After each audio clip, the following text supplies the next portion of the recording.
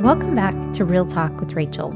Today you're listening to Talk Therapy, a short segment of the show that releases at the beginning of the week to allow space for God to move in our heart and speak into our lives. Today's topic is on the topic of fighting for your marriage. Now, I was praying yesterday about what this week's Talk Therapy would be about, and I immediately felt like God said, tell them to fight for their marriage.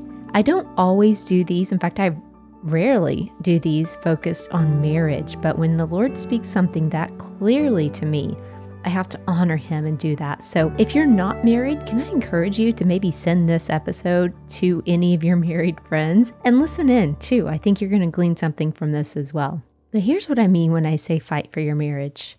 I don't know if you know this, but the enemy hates marriage.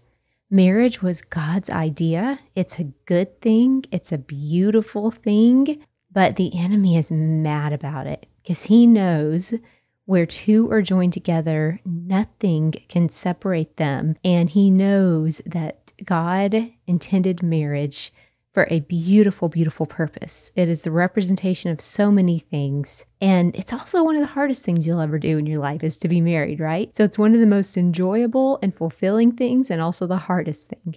But I want to just light a little bit of a fire under you, especially right now. I think that we all can agree we're in a tough season of life. 2020 has not been at all what most of us envisioned it was going to look like. There's been some disappointments. There's been some challenges, both physically, emotionally, spiritually, financially. And did you know that the rise of divorce during this pandemic it's even increasing more than it was even before all this because things are being brought up and it's getting ugly and a lot of us are stuck in the home with our spouse and we're having to deal with things and the enemy is totally using this time to bring some division in the household. So I felt like God said, hey, wait a second, let me remind them that marriage was my idea. When I say my, I'm saying God's saying this. It was His idea. That spouse you married, that was not a mistake. That was God's idea. And He wants to bless your marriage. So we're going to pray. Like I just really felt like I was supposed to pray over marriages today. And before I do that though, I'm going to share with you a practical tip. I get something called Marriage Minute. I am a certified Gottman Institute therapist, and they send something called Marriage Minute.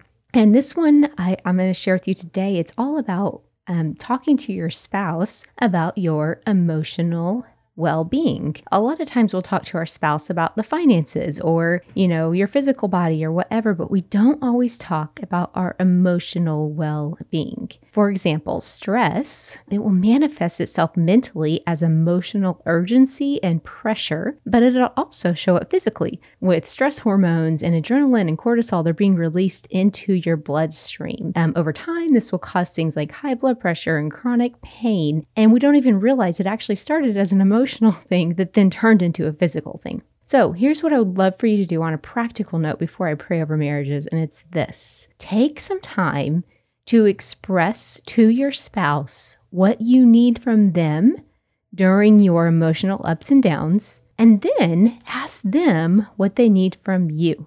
And you know what? If you're the one starting up this conversation, you might consider asking them first, hey, how can I support you during this? Not just physically, but emotionally. What can I do for you? Because guess what? I'm married and both my husband and we both have very different needs when it comes to this. And if we don't tell each other, if we don't communicate that to each other, we will try to meet each other's needs in the way I want my own needs met. But unfortunately, if you haven't read the book, 5 Love Languages by Gary Chapman, you need to. It's an oldie, but it's a goodie because it helps you to understand what makes your spouse tick and what makes you tick. And oftentimes we speak in our own love language and they're not understanding it because they're speaking a different dialect. So I would recommend that book on a practical tip as well. So that's my practical thing for you today. Just take some time and guess what?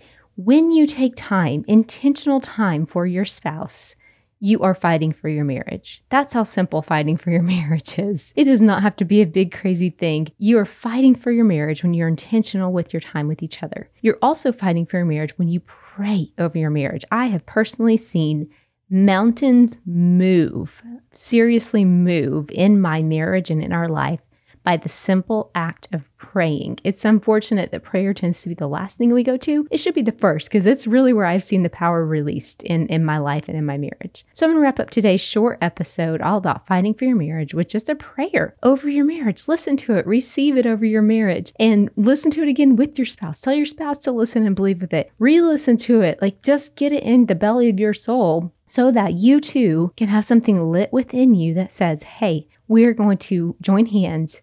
We're not going to fight each other. We know there's an enemy of our soul who's trying to get us to turn on each other when we need to lock arms with each other and turn on him. So, Father, I thank you so much for all the marriages that are sitting under the sound of my voice today. I thank you for the word that you gave me, the phrase, fight for your marriage. I thank you for that. I receive that, Lord, over my marriage, and I speak it over every single person and every couple who's listening to this today. I get a sense that there's some people listening that are thinking of ending your marriage, possibly, but the Lord says it's not over. You need to fight for your marriage because the best is yet to come. I speak joy over marriages where there hasn't been joy. I speak peace. I speak just a blessed sex life, a blessed finances, that each person would just begin to enjoy one another again. We bind the enemy against the hold that he has on marriages today. We speak your life, Lord, and we stand in the gap. We thank you that marriage was your idea. And it's in Jesus' precious and mighty name that we pray. Amen. Okay, friends, that's all we have for today. Hey, on Wednesday, we actually have a marriage and family therapist who's going to be on the show. Her name is Nicole. You're going to want to tune into that episode. It was so good. So be sure to check out the interview on Wednesday, and I'll see you back here next time on Real Talk with Rachel.